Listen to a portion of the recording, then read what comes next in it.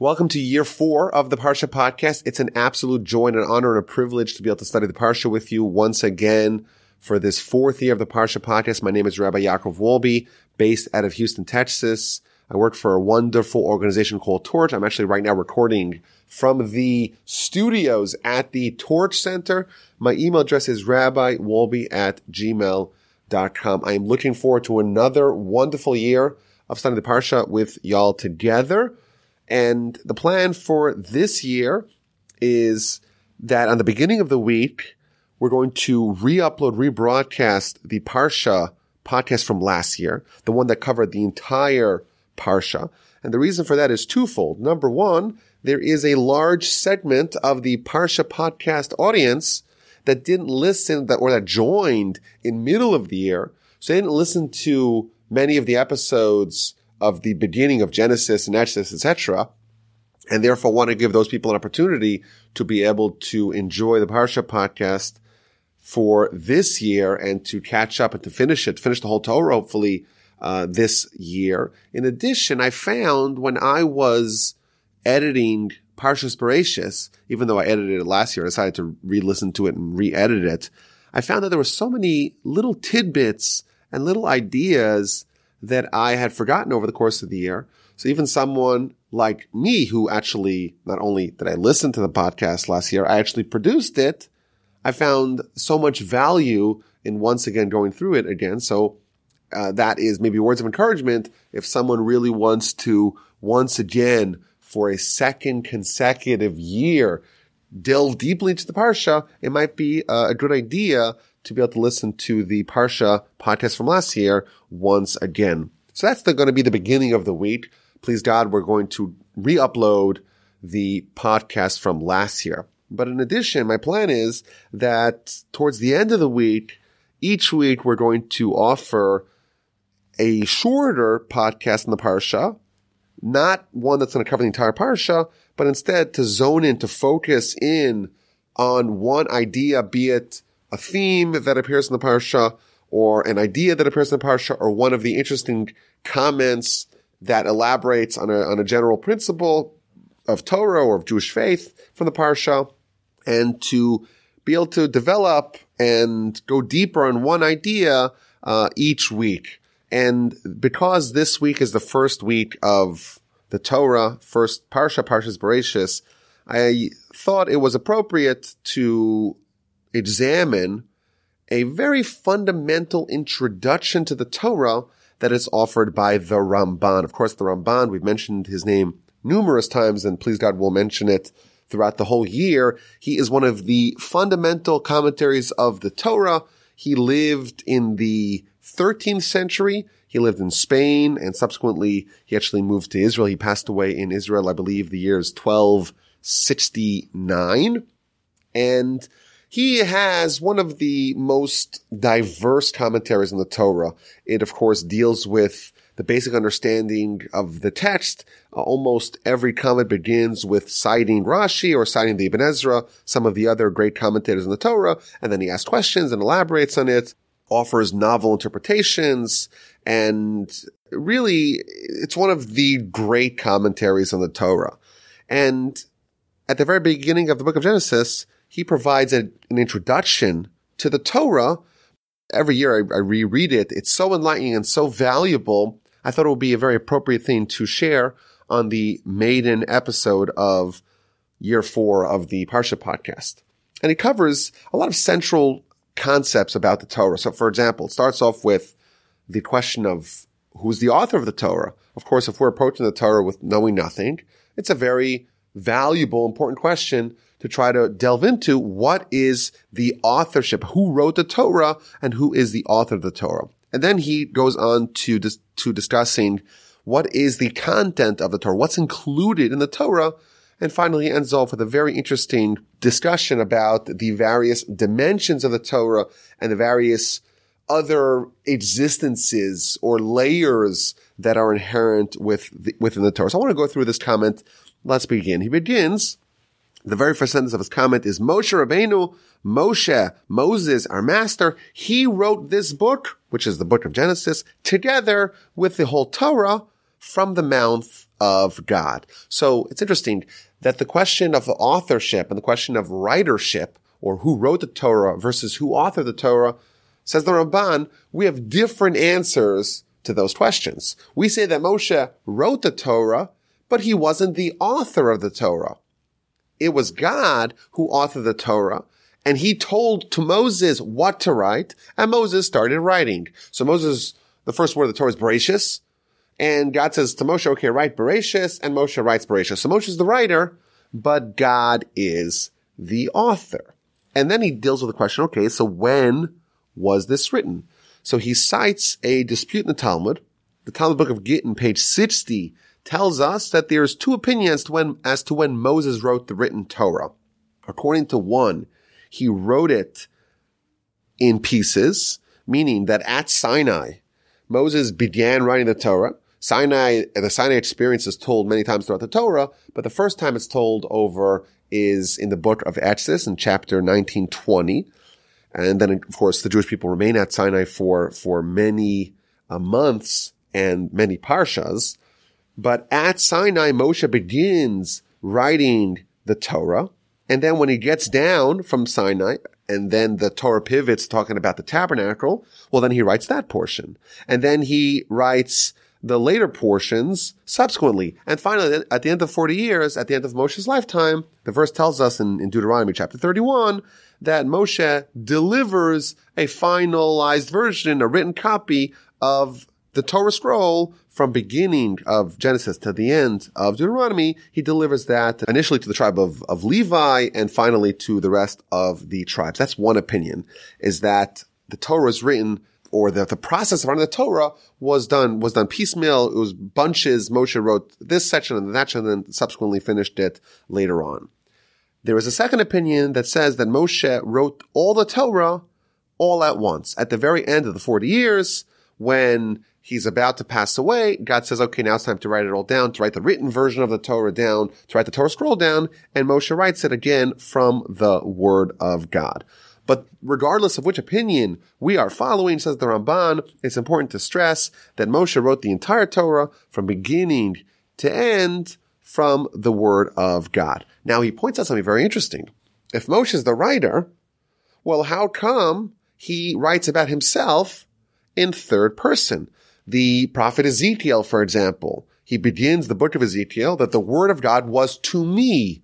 He's the author of the book. He's the writer of the book. And he is writing about himself in first person. Book of Jeremiah, same thing. The Word of God was to me. Whereas in the Torah, even though Moshe is the writer, it does not attribute him as speaking in first person. And it talks about things that happened before Moses was born. And even once it mentions Moses, it doesn't use his name. And the reason why, again, says the Ramban, because there's a separation between the writer and the author. The author is God, and Moses is the scribe, he's the one who's doing the transcription, and therefore he is writing about himself in third person. And he points out, interesting question that people have raised. If you read the book of Deuteronomy, there's many times that Moshe does speak about himself in first person. And I prayed to God, Deuteronomy chapter 3, verse 23. Why is that book different? So this is an important point to mention. A lot of people make the mistaken assumption that the book of Deuteronomy is somehow different than the rest of the books because the tone and the kind of language that's used and even the nature of, so to speak, the narrative is very different than the rest of the Torah.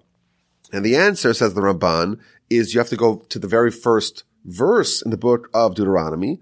And the verse begins, these are the words that Moses spoke to the whole people, saying, meaning that the narrator, so to speak, of the Torah is telling us that this is a citation, this is a quote from Moses. And thus, of course, when Moses actually spoke to the Jewish people, he used first person, and therefore it, at the beginning, tells us these are the words of Moses, and then it actually quotes the words of Moses as he said them. And thus, the Ramban answers the question, very interesting question, why does the Torah not begin, and God spoke to Moses all these words saying, that should be the very first verse of the Torah. The very first verse, before it says the word Bereishis, the very first verse of Genesis, and these are the words that God spoke to Moses saying. Why does it not have that verse? Because no, Moshe is the one who is writing over the Torah in third person, and therefore he's writing down what God says to him, and therefore, even when he talks about himself, he talks about himself in third person. And the question is why? So that's the next question the Ramban deals with. Why is the Torah written in this fashion? And he gives us a very puzzling, at least initially, but a very powerful answer. He says, because the Torah, and not just the concepts of the Torah, the actual words of the Torah, from the beginning of Genesis to the end of Deuteronomy, that actually preceded the birth of Moses. Not only did it precede the birth of Moses, it preceded the creation of the world. And he quotes the Talmud. The Talmud says that even before the world was created, the Torah was extant, the Torah existed in the form of black fire on top of white fire. Now, I want to give a quick disclaimer. This is a citation from our sages, but one that's clearly not easily understood. What does it mean that the Torah existed before the world was created? And what does it mean that it existed in this fashion, that it was black fire on top of white fire? It's something that's very Kabbalistic. It's very much beyond the scope of what we're understanding. Even the Ramban acknowledges that. But there is an idea, and it's cited actually throughout Talmud. For example, we mentioned this in the past. When Moses goes up to heaven to get the Torah, the Talmud in the book of Shabbos tells us that the angels were very puzzled at the appearance of an earthling in heaven, and they asked God, well, why is Moses here? Why is this individual here? To get the Torah, God responded. The Torah? You're going to give it the Torah that preceded the world by 974 generations? You're going to give it to lowly earthlings? So again, we have this citation from the Talmud in the book of Shabbos, page 88b, that tells us that the Torah preceded the world by 974 generations. In addition, there's a very famous citation from the Zohar that the Almighty used the Torah as a blueprint for the world. He looked through the Torah, he examined the Torah, and that was the blueprint that he followed to create the world. So again, there are plenty of sources to this fact that the Torah actually preceded the world. And therefore, when Moses is writing it down, Moses takes out the scroll and starts writing from the word Bereishis, it's almost as if, says the Ramban, he's not writing anything new. He is just copying from an existing book that had those same words already, and therefore he is not writing something that's novel necessarily, because those words existed prior, and therefore he doesn't attribute himself. He doesn't write with respect to himself in first person. It's not a new book. It's a book that's been around before the world was even created. Now, obviously, that's a very puzzling idea, because you look at the Torah and it talks about individuals and challenges and stories and episodes, and we believe in, of course, the idea of free will. Abraham could have not offered his son as a sacrifice on Mount Moriah. He could have chosen to not engage in the story of the binding of Isaac. Yet, according to this, at least initially, the Ramban is going to talk about this a little bit further, at least initially in this Ramban, it says that actually the Torah scroll with every letter was actually preceding the world, and thus that would raise the question of how the Torah could have been fashioned before the world, before the events described in the Torah actually occurred. But that's, again, the general introduction, and he'll get to the answer to those questions in a little bit.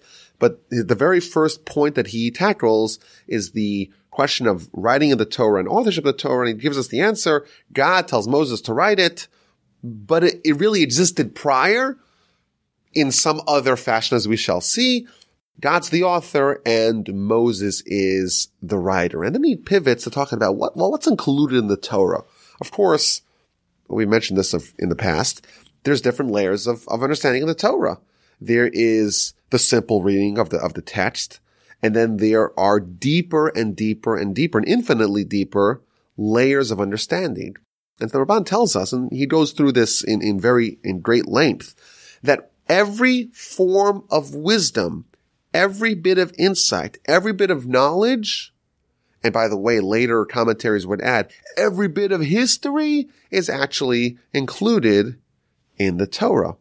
And he tells us that the laws of nature, the laws of physics, the wisdom of all things is actually in the Torah, either explicitly or in some sort of hint. He quotes the Talmud. The Talmud tells us in the book of Rosh Hashanah, page 21b, that there are 50 gates of understanding that were created in the world, and all of them were given to Moses son one. With the exception of one, there was one gate of wisdom, of insight, of understanding that Moses was not privy to. What does this mean? What are these 50 gates of wisdom? So the Ramban tells us that these 50 gates of wisdom are everything or every general idea or general concept in the world has parameters of understanding to it, which is considered its own gate. So for example, the creation of the trees. There's a gate of wisdom of understanding of the creation of the trees. The creation of the wild animals is a separate one. The birds is a separate one. The creeping crawlers, the fish is a separate one. What about people? More sophisticated, more complicated. That too has its gate of understanding. And the Ramban tells us that if you truly understood this gate of wisdom, this gate of understanding, you would be able to really understand a person on a very fundamental level. And he quotes our sages that tells us that someone who truly understands human nature to this very fundamental way, if they see a person, they will be able to tell just by looking at them what their recent actions were. So for example, if they were a thief, or if they were an adulterer, or if they were someone who behaved in some sort of improper fashion, it would be evident to someone who understands that gate of wisdom, it would be evident to them right away, but just by looking at them. In addition, we talked about the galaxies and the heavens and the stars and the constellations. Each one of these things has for it its own gate of wisdom that is different than the other gates of wisdom. And the total count of all that is 50. And with the exception of one of them, Moses knew it all. What is that one gate of wisdom of understanding that Moses did not know, that was not given to any creation? Only the Creator knows it. That is the complete knowledge of the Creator, the complete understanding of God himself. That was not given to anyone and not to Moses. And then the Ramban adds, all this wisdom, all this knowledge that covers everything, the entire spectrum of existence, all that knowledge, again, with the exception of that one gate of wisdom, all that was given to Moses, and all that was written in the Torah in some fashion. Of course, some of it is explicit, but some of it is hinted in all kinds of different ways. There's all these other ways that the Torah is conveying wisdom that are completely subterranean, completely hidden, completely embedded in the fabric of Torah. So it's not in the words, but it's in the letters. It's not in the letters, it's in the gematrias. It's not in the gematrias, it's in the shapes of the letters. Some letters are shaped differently, and all that contains within it all this wisdom. It's in the serifs, the little jots and tittles of the letters. It's in the crowns above the letters. We know there's certain letters in the Torah, you look in the Torah scroll, that have these little crowns on top of the letters. Says the Ramban, quoted from the Talmud, within those crowns, there's all kinds of knowledge that's totally beyond us, but that's all included in what Moshe was conveyed by God and how he wrote it in this Torah. And the Torah scroll that we have, of course, there's the simple level that we try to read it at, but he's revealing to us that there's all kinds of other levels that are accessible, maybe with, to great scholars and to people who have a tradition. So he quotes the story that when Moses ascended to heaven, he saw God making little crownlets above the letters. Why are you making the crowns above the letters? Well, there's going to be someone in many years who's going to deduce piles and piles of laws out of each crownlet above the letter. And that too, God reveals to Moses, is an extension or a component of the Torah that I'm going to be conveying to you. And again, the Ramban elaborates on this point by talking about all the wisdom that Ezekiel had and how he understood the nature of what's called the Maaseh Merkava, which is the chariot of God, very Kabbalistic and obviously completely beyond us, our understanding, but a description of God's chariot, so to speak, that's found in chapter 1 of the book of Ezekiel. He talks about the wisdom that King Solomon had, that he was able to, write books of pharmacology based upon his understanding of various herbs and roots. Where did he get all that from? All that was derived from the Torah. He talks about King Solomon. Talmud tells us even that King Solomon, when he heard birds chirping, he was able to understand what they were communicating to each other. He was able to understand really everything, all the wisdom, not quite on the level of Moses, but all the wisdom, the wisest men that's ever lived, with the exception of Moses, that is all rooted in the Torah. And he gives a whole list of all these domains, of all these disciplines that we know nothing of. All of that King Solomon deduced and derived from the Torah, either with its simple reading or with its the commentary or the explanation of it, or the various letters or serifs or things like that.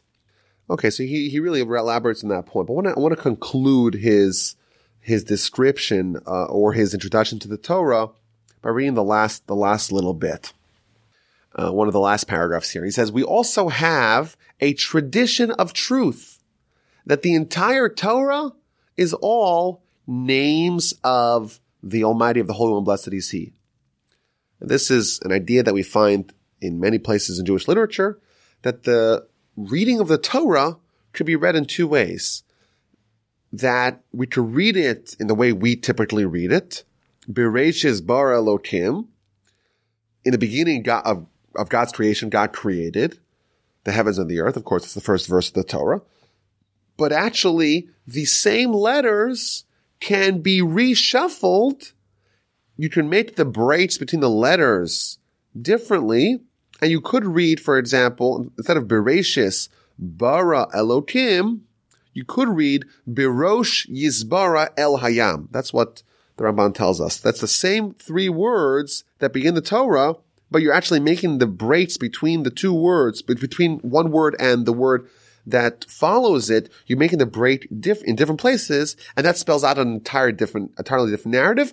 Says the Ramban, that is all names of God.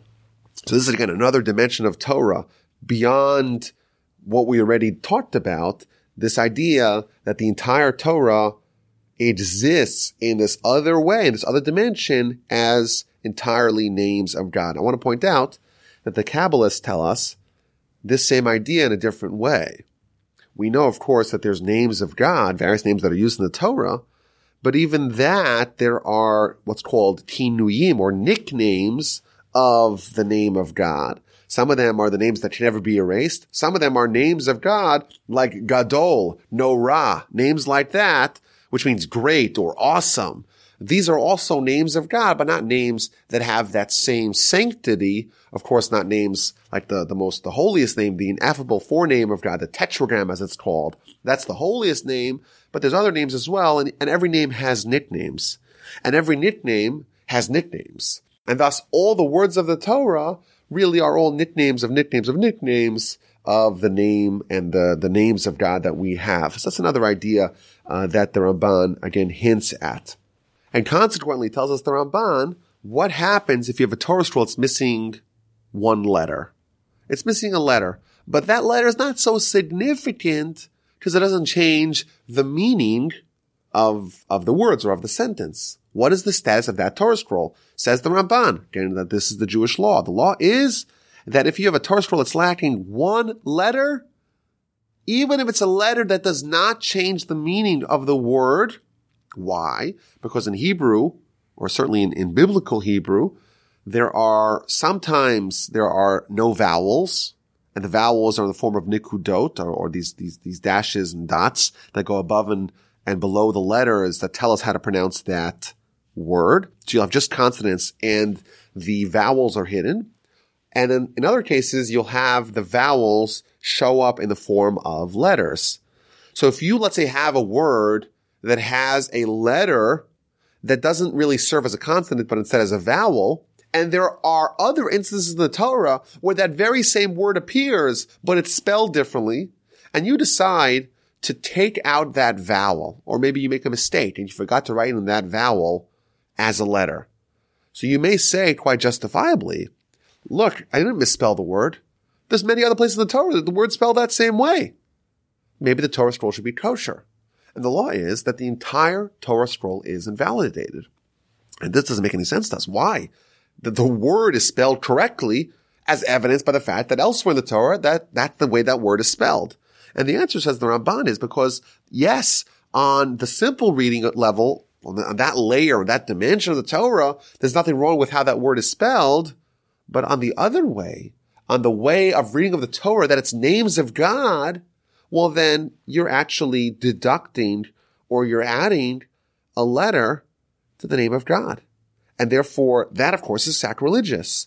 And therefore, the Torah scroll is more than just a simple level of reading, of understanding. It's also this very advanced level. And if you corrupt that level, the Torah itself is invalidated. And he suggests, or he speculates, that when the Torah was written with black fire on top of white fire, when it was written in that fashion, it was written without any breaks in the words, and it was possible for it to be read either in the fashion like we read today, i.e. make the breaks between the letters, spelling out the words that are spelled in our Torah, or you could have made the breaks in different locations, and you could have spelled out the entire different narrative, which would only be names of God. So that's what he ends, and he ends off his introduction, the Ramban does, with a warning that we shouldn't get too deeply into the matters of Kabbalah unless you have a tradition, unless you have a teacher that's able to teach you. You're not going to understand it.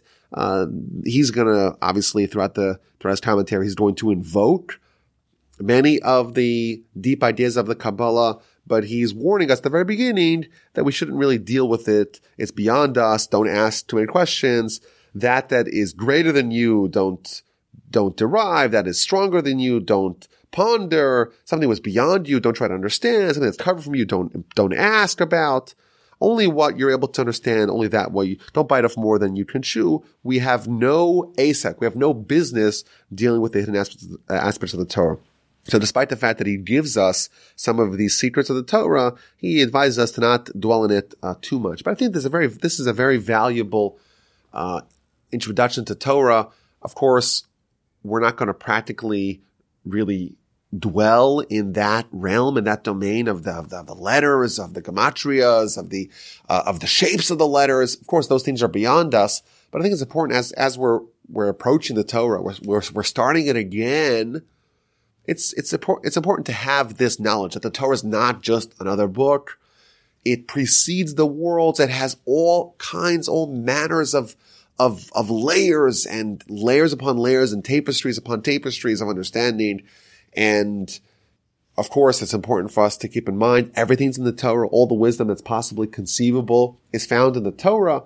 Maybe there's the last of the 50 gates of wisdom. Maybe that's beyond us, but Moshe was a human like us, and he was able to understand 49 out of the 50 gates of wisdom. So again, even though these things are not as very practical for us, I think it does serve as a valuable introduction. Of course, how the Ramban begins, that Moshe wrote it, but don't make the mistake to misattribute Moshe as the author. He's not the author. In fact, there is no word that Moshe wrote himself. The Talmud tells us, the book of Sanhedrin, page 99, that if you say that Moshe wrote based upon his own decision one word of the Torah, you're actually rejecting a fundamental principle of the Torah. The principle is God is the author, and this is the book that he delivered to us. And this is just an amazing thing that we have the opportunity to be delivered, to be able to study the Torah, to study the book written by God, authored by God, and He gave it to us to be able to enhance our lives and to maximize the pleasure that we could have in this world. This is the guidebook. This is the blueprint. This is the way. This is the instructions. This is the manual to maximize life. It's an absolute joy to begin the 4th year of the Parsha podcast together. My email address is rabbiwolbe@gmail.com. I look forward to hearing from you, and I look forward to studying the Parsha with you each and every week.